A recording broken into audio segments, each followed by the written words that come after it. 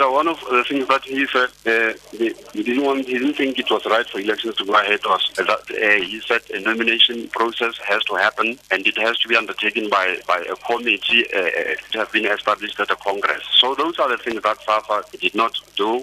So he's saying part of the reason why he's pulling out, he feels that SAFA did everything to ensure that Dennis Jordan is re-elected to the position again. So he does not want to be part of the process. As I say, that's illegitimate, unconstitutional, and in breach of the very statutes of SAFA.